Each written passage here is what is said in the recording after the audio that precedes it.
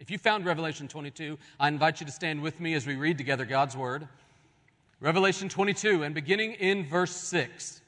Hear now a few voices, the voice of the angel, the voice of Jesus himself, and the voice of John. Revelation 22 and verse 6 reads, "And he said to me, these words are trustworthy and true. The Lord, the God of the spirits of the prophets, he sent his angel to show his servants what soon must take place. And behold, I'm coming soon, says Jesus.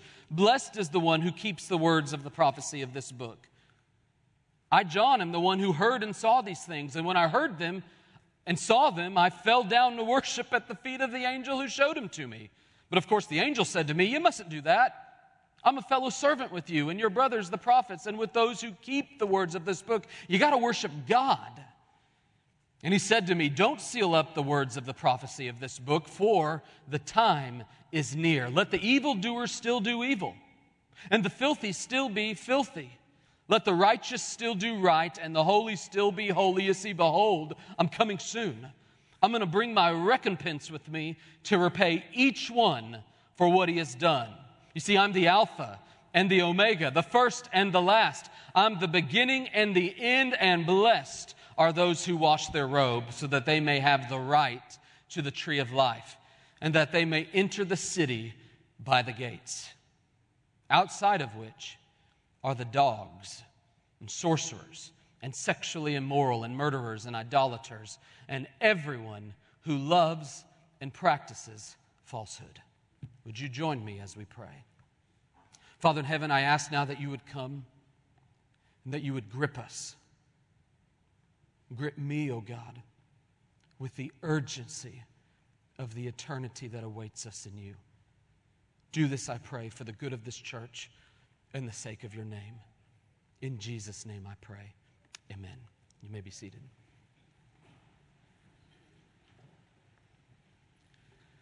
Jesus Christ is coming again. I want you to let that roll around in your mind, weigh on you for a moment. He of whom we sing, he who came will come again. He who came as an infant will one day come as the infinite. He who came as one mocked will come one day as one magnified. He who came clothed in humility will come clothed in majesty. He who wore a crown of thorns will come one day as one who is crowned with all glory. He who came as the Lamb of God will one day come as the Lion of Judah. He who came to be judged will come one day as the judge. He who came as a servant will one day come as sovereign indeed. He who came to save will one day come to reign. Jesus Christ is coming again. And this glorious truth is the hope of all history. It's the hope of the Bible. The Bible is replete. Indeed, there's some 1,800 references, not merely to his first coming, which of course we know as Christmas, the incarnation, the first advent. There are 1,800 references to his second coming, when he will come again in glory, as we have just said. The Old Testament is filled with the hope of his coming, as early as the book of Genesis, where in Genesis 3, you see that first time the gospel is promised, that one day one is going to come and crush the head of the serpent. When it talks about crushing the head of the serpent, it is referring not merely to the cross, for in the book of Romans, it says that soon the God of heaven is going to crush Satan under your feet. There is going to come a day, fully and finally, where his head will be crushed no more. That is the promise of his second coming. The prophets had this hope. Like, for example, Isaiah. You recall that great Christmas text where he says, for unto us a child is born, and unto us a son is given. Notice what he says next. And the government will be on his shoulders. And then he talks about this government having no end. This is in reference not to the kingdom of Israel, but it is in reference to that great final day when he will come and reign after his second coming. Daniel, too, while in exile, he spoke of the Son of Man who would one day come and he would rule with dominion, everlasting dominion over all things. It's the hope of the Old Testament, and you don't need me to tell you that it's the hope of the New Testament. Consider Jesus himself, who said that just as the lightning flashes from the east and shines all the way to the west, so too will be the coming, parousia, coming of the Son of Man. That's one of the words the Bible uses to describe his second coming, the parousia. Another word the Apostle Paul uses is the word epiphania, which is the word that means he is going to make a great appearing. And that appearing Paul calls a blessed hope. There is even a third way to describe this second coming, which you see the Apostle Peter use when he discusses the great day of the Lord that awaits us. I want you to feel the hope of the Bible is that Jesus is coming again.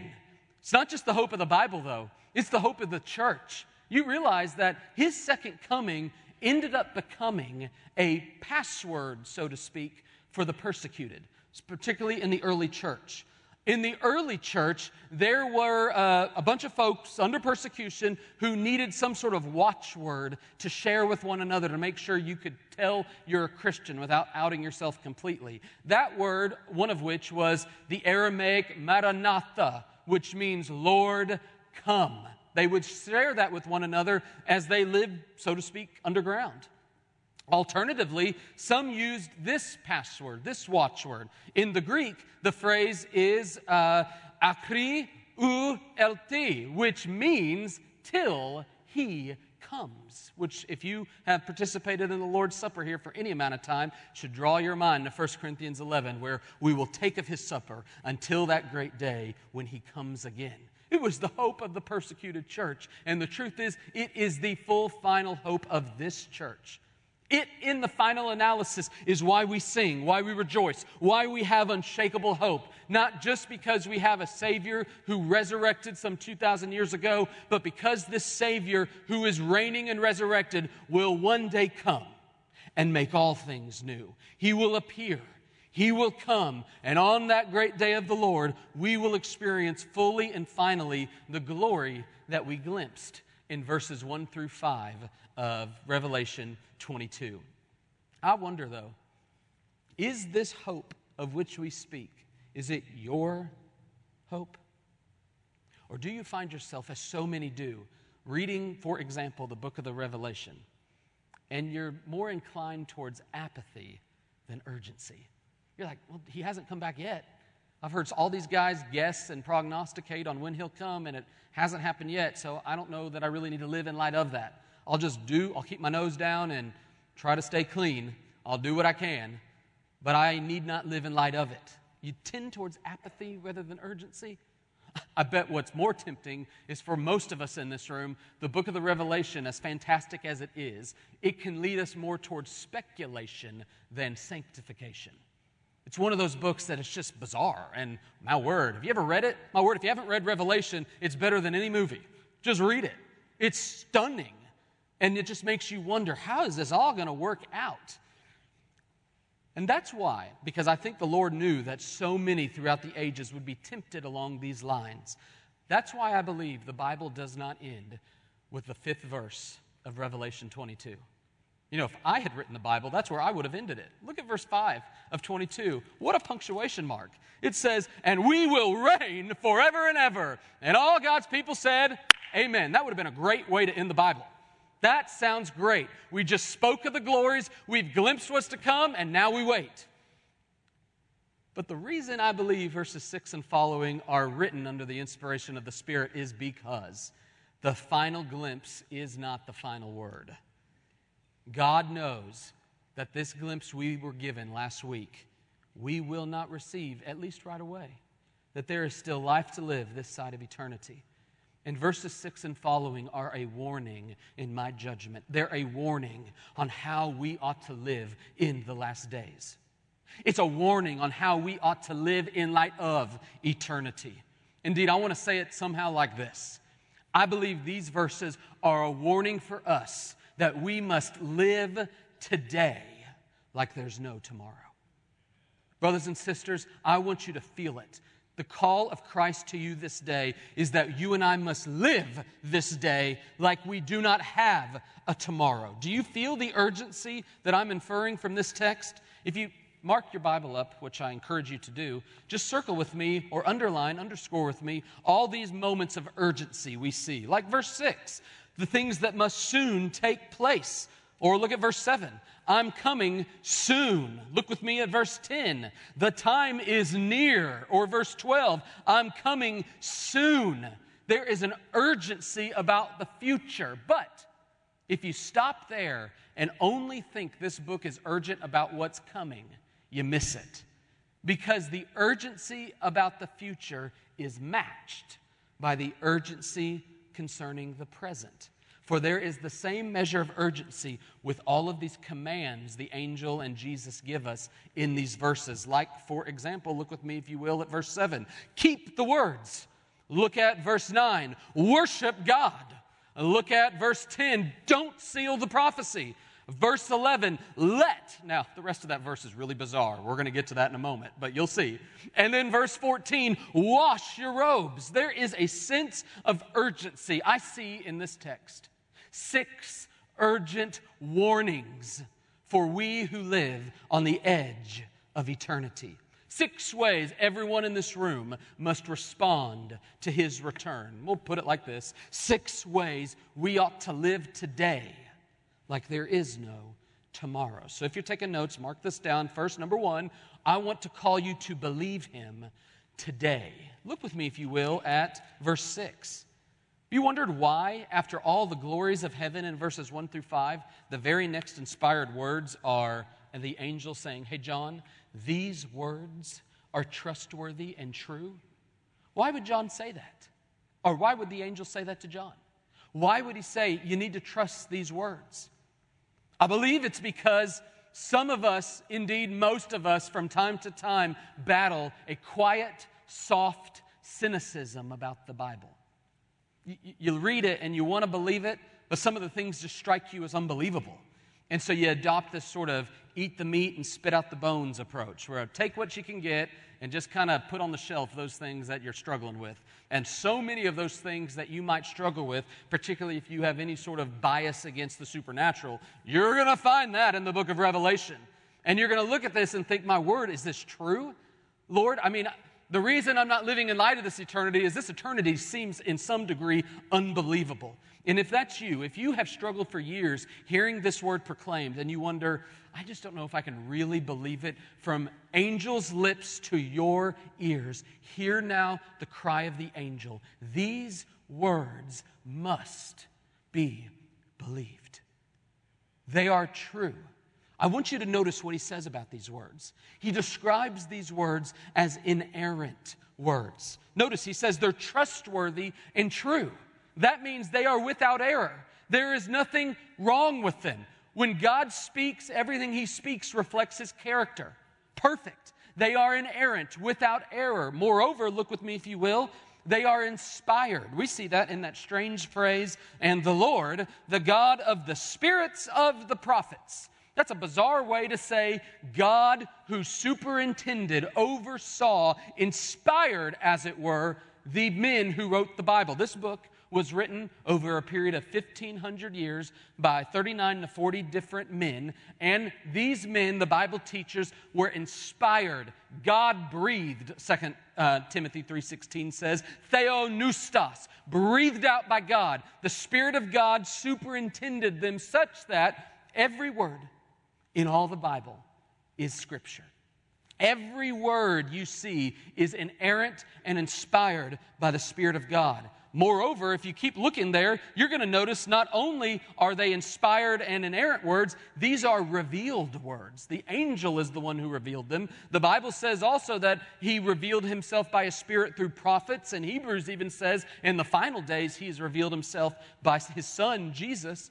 In other words, God is a God who reveals himself to his people. These are words from God, inspired, inerrant, revealed, and thanks be to God, they're relevant. For notice what it says lastly in verse 6. They are about those things that must soon take place. That means these are words about things we haven't experienced yet. In the book of Revelation in particular, we are still living in it. There is going to come a time where everything inspired and recorded in this book will be fully and finally revealed and taken place. But we need not wait for another page of this book. The canon is closed, so to speak. Every word that God intended for his people to hear has been revealed and codified in these 66 books, the word of the living God. And I just want you to see in summary that these words that the angel is calling us to believe, they are in the final analysis urgent words. Hebrews 4:13 says that the word of God is living and active, sharper than any two-edged sword. It'll pierce you. It'll discern your heart. These aren't like Shakespeare. These are the words inspired of the living God. And so when he speaks to you, you must receive it as such. These are not just an ancient historical text. These are the inerrant, inspired, revealed, and relevant and urgent words of the living God. So my plea to you, my dear friends, today is if you hear anything, hear this. Don't delay. Believe him today. Believe him. Just take him at his word. If you have struggled with doubt, I encourage you to pray as the man in Mark 9 said, I believe, God, help my unbelief.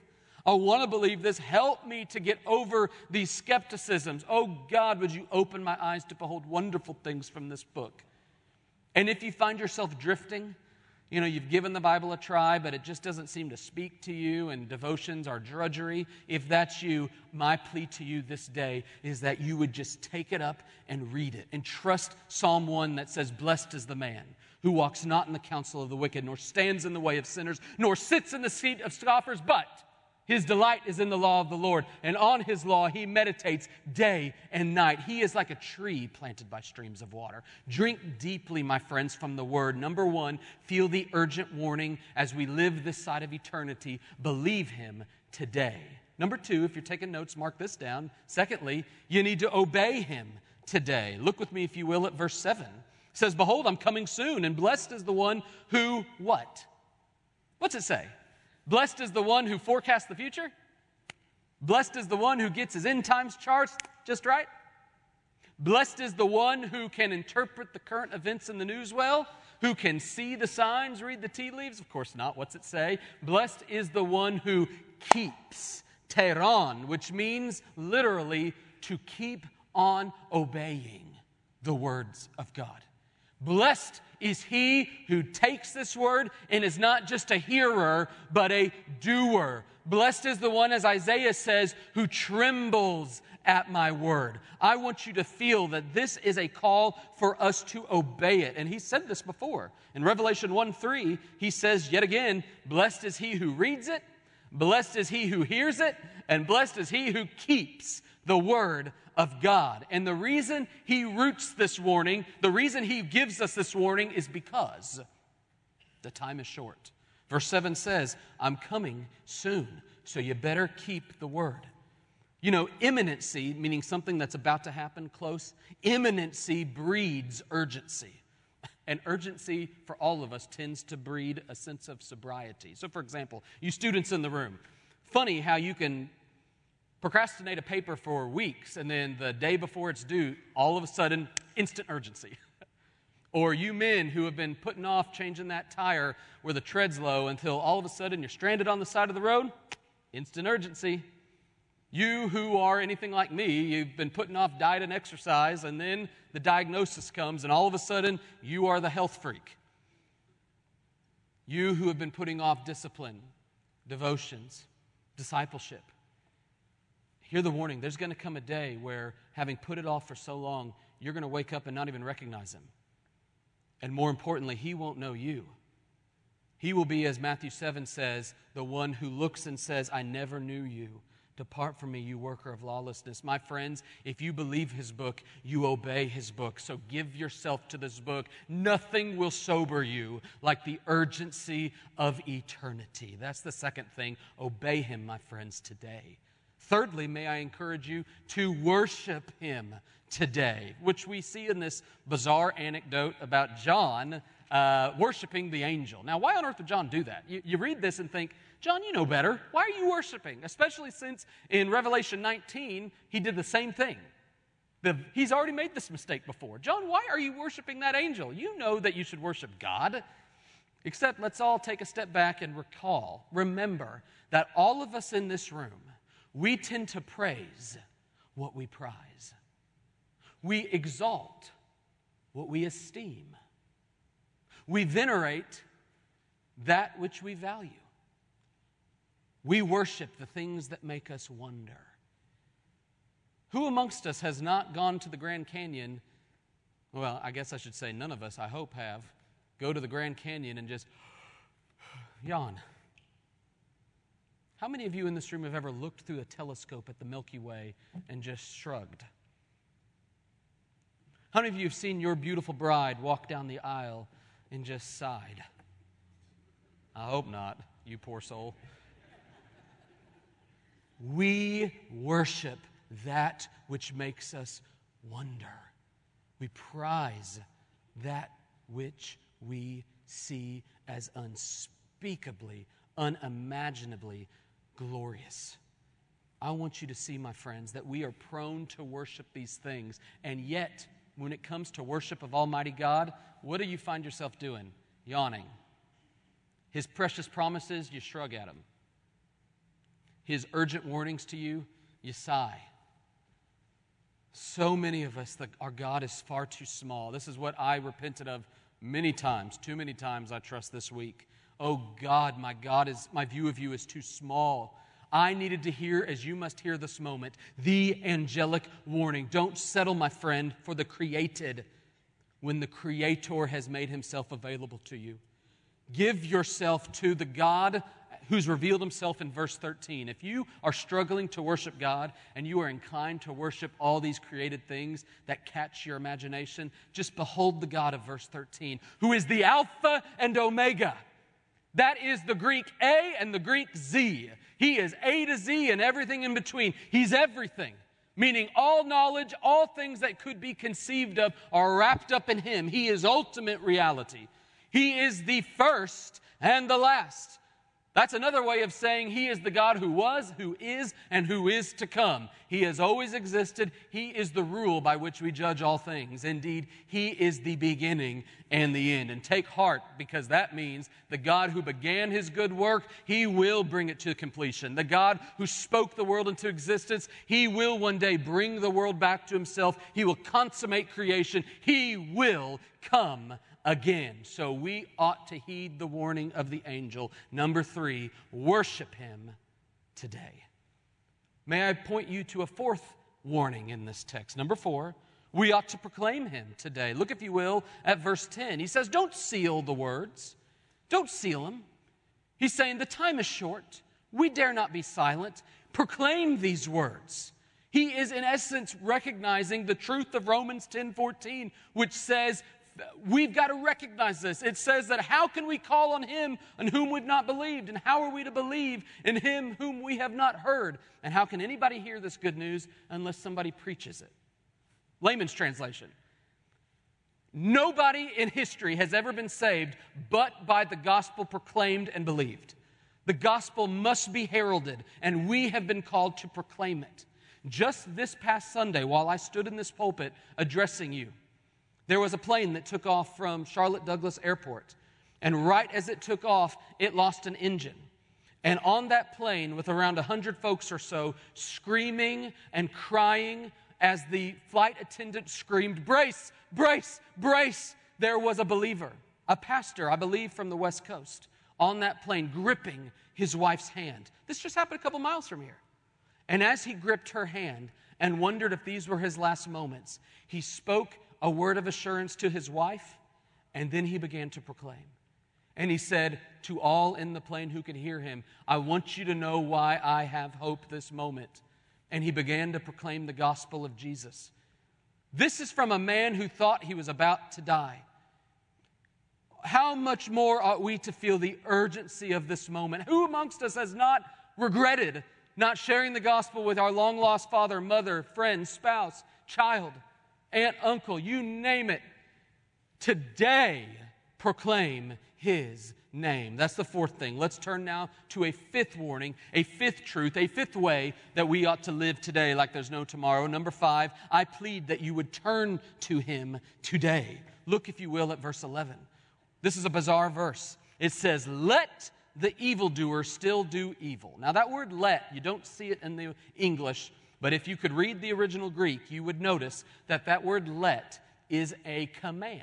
It's called an imperative, which means he is saying, hey, you evil people, you keep on doing that. You filthy people, keep on being filthy. Which is strange. Why would God say that? I think what the Lord is doing is similar to what many of you as parents have probably done, maybe with your teenagers. Your teenager is up to no good, and to shock them, you say, go on, do it. You know what? Just do it. Sow your own oats. Do it. You're going to reap what you sow here. Ignore me. I've tried to warn you. You know what? Go ahead. And you're going to find out what's coming. This is a shocking statement from our Lord where He is saying, remember, there's going to come a day where you who in this room think that you can eventually repent. You can live in your sin today, but eventually you can turn from it. You who have been clinging to these secret sins, and you're like, one of these days I'll take care of it. As I get a little older, as my job settles down, as my marriage strengthens, then I will do this. Hear the words of God. There will come a day where you may not even want to repent. You think you have the freedom today. There may come a day where you are, as God describes in Romans 1, amongst those whom He has given over to the passions of the flesh. You are those who have experienced what so many in this room know, that sin tends to harden us. Have you ever noticed that if those unrepentant sins in your life harden your heart and you grow less and less convicted and sensitive to it? But my plea to you today is that you would not delay. Turn to Him. Repent of those sins today. There is going to come a day where you may not want to. And the truth is, as we see in verse 12, there will come a day where you won't be able to. For verse 12 says, He is going to come soon with His recompense. That is reference to the great day of judgment, where He will come, and just as we would stand in a court of law today, you can't stand before a judge and say, hey, I promise I won't do it again. There will come a day where our time will expire, and we will no longer be granted the grace and mercy of the ability to turn from our sins. So the plea to you this day is that you would turn this day and heed the warning of the writer of the book of Hebrews in Hebrews 4:13. Today, if you hear His voice, do not harden your heart. Don't buy the lie that you are stationary this moment. You are either, every person in this room is either progressing or regressing spiritually. You are either drifting or on course. Your heart is either softening to the Lord or hardening to the Lord. Today, if you hear His voice, don't harden your heart. Turn to Him, I plead, this day. And may I offer you one sixth and final warning, one urgent plea, one of God's final words to us as His people. Number 6, and finally, may you trust Him today. For you see in verses 14 and 15, 2 eternal destinies. Let me read this for you. Verse 14, blessed are they who wash their robes so that, here's the first destiny, they may have the right to the tree of life and enter the city by the gates. This is promising the glory of eternal heaven. What joy awaits those of us who will get to experience heaven. But verse 15 describes those outside the city. Those who are dogs and sorcerers and sexually immoral and murderers and idolaters and everyone who loves and practices falsehood. My friends, there are 2 eternal destinies that await each of us. And I wonder how many in this room may feel the fear of God this moment. For when you look at this text, you can't help but see verse 15 like a mirror. And you're like, Kyler, I think I resonate more with verse 15 than 14. I don't feel washed. I don't feel pure. I feel stained. I may not be a sorcerer. That reference to dogs, by the way, that was a pejorative. Back in the day, dogs were not lovable pets. They were mangy and nobody wanted them, and they'd eat and steal and bite people. It's a pejorative term. You may not see yourself as one of those, but you know the sexual immorality that hides in your heart. You know the murderous thoughts you have, the idolatry, how you can love and practice falsehood, and you fear, oh, God, am I outside the gate? And if that's you, I want you to see the hope you have. For notice, the key difference between eternal heaven and eternal hell is that word wash. Wash. Plino, wash. What is going on with this word wash? He's referencing Revelation 5, where he says, one day there are going to be those who have washed their robes and made them white in the blood of the Lamb. What is this washing we speak of? And how do I know if I'm washed? If you are struggling with that assurance, I want to give you precious hope. Counterintuitively, this verse may not strike you as encouraging at first, but hear the words of the Apostle Paul in 1 Corinthians 6 and verses 9 through 11. Hear now his warning and his glorious hope he offers. Do you not know that the unrighteous will not inherit the kingdom of God? Well, that's not good news. Don't be deceived. Neither the sexually immoral, nor the idolaters, nor adulterers, nor men who practice homosexuality, nor thieves, nor the greedy, nor drunkards, nor revilers, nor swindlers will inherit the kingdom of God. That is not good news, except some of the most precious words in all the Bible that he utters next. But you, and such, I should say, were some of you. But you've been washed. You've been sanctified. You've been justified in the name of Jesus Christ. In other words, the ticket into glory, my friends, is not your sexual morality. It is not your sobriety. It is not your fidelity. It is not your generosity or any other ticket you've tried to scalp to get into glory. The one way in is the blood of Jesus Christ. You must be washed, as the old song says, in the blood of the Lamb. My friends, are you washed in the blood, in that soul-cleansing blood of the Lamb? Are your garments spotless? Are they white as snow? Are you washed in the blood of the Lamb? This is the hope we have as followers of the Lord Jesus Christ, that we will stand before His throne of grace one day, spotless, blameless, Jude says, with great joy. Not because of anything we've done, but because of what He has done for us. And so take hope. If you wondered whether or not you have been washed in the blood of the Lamb, the cry of Christ to you this day is that you believe Him this day. Believe Him. Take Him at His word. Trust Him. Worship Him. Turn to Him. And one day, taste and see the glory that is heaven, eternal paradise, fellowship with the God, the Creator, the one for whom we were made. I want you to take heart, my friends. Jesus Christ is coming again. Is that hope of all history your hope? Are you trusting Him this day? Are you believing Him this day? Are you worshiping Him this day? Are you proclaiming and turning to Him? Are you trusting Him, my friend? Do you cling this moment to the truth that you will only stand before Him one day thanks to the washing of the blood of the Lamb? I pray you taste and see that anew this day. Oh, my prayer is that God would grip this church with the urgency of eternity, that all of us together would live today like there's no tomorrow, that we would ponder anew what the Almighty will one day do, and that our watchword as believers and as a church would ever be, Maranatha, come, Lord Jesus, would you come? Would you join me as we pray to that end? With your heads bowed, as we go to the Lord in a time of commitment, the call to you is clarion, crystal clear. Not a soul in this room ought not respond to the warnings of Christ in Revelation 22. Jesus is coming again, my friends. And today we must live in light of His coming. For some of you, that means you need to cry out to God and plead that He would wash you in the blood of the Lamb. In just a moment, there will be pastors down here at the front who would love nothing more than to come talk and pray with you. You come down here and pray with the pastor. They're not staring at you, but they're here waiting for you. For others of you, indeed most of you, You have been pierced by the word that is living and active. And you know that you are not living today like there's no tomorrow, and you need to cry out in repentance. I believe, Lord, help my unbelief. Oh God, may I worship you and not the things of this world. Oh God, may I turn to you and not cling to these secret sins. Oh God, may I trust you this day.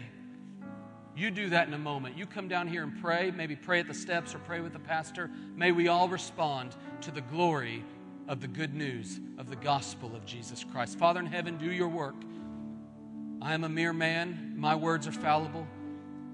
But your word is piercing and alive and sharper than any two-edged sword. So pierce the hearts of your people and my own, I pray, in Jesus' name. Amen. Would you stand to your feet? And as we stand and sing and respond, the call of Christ to you this day is to come.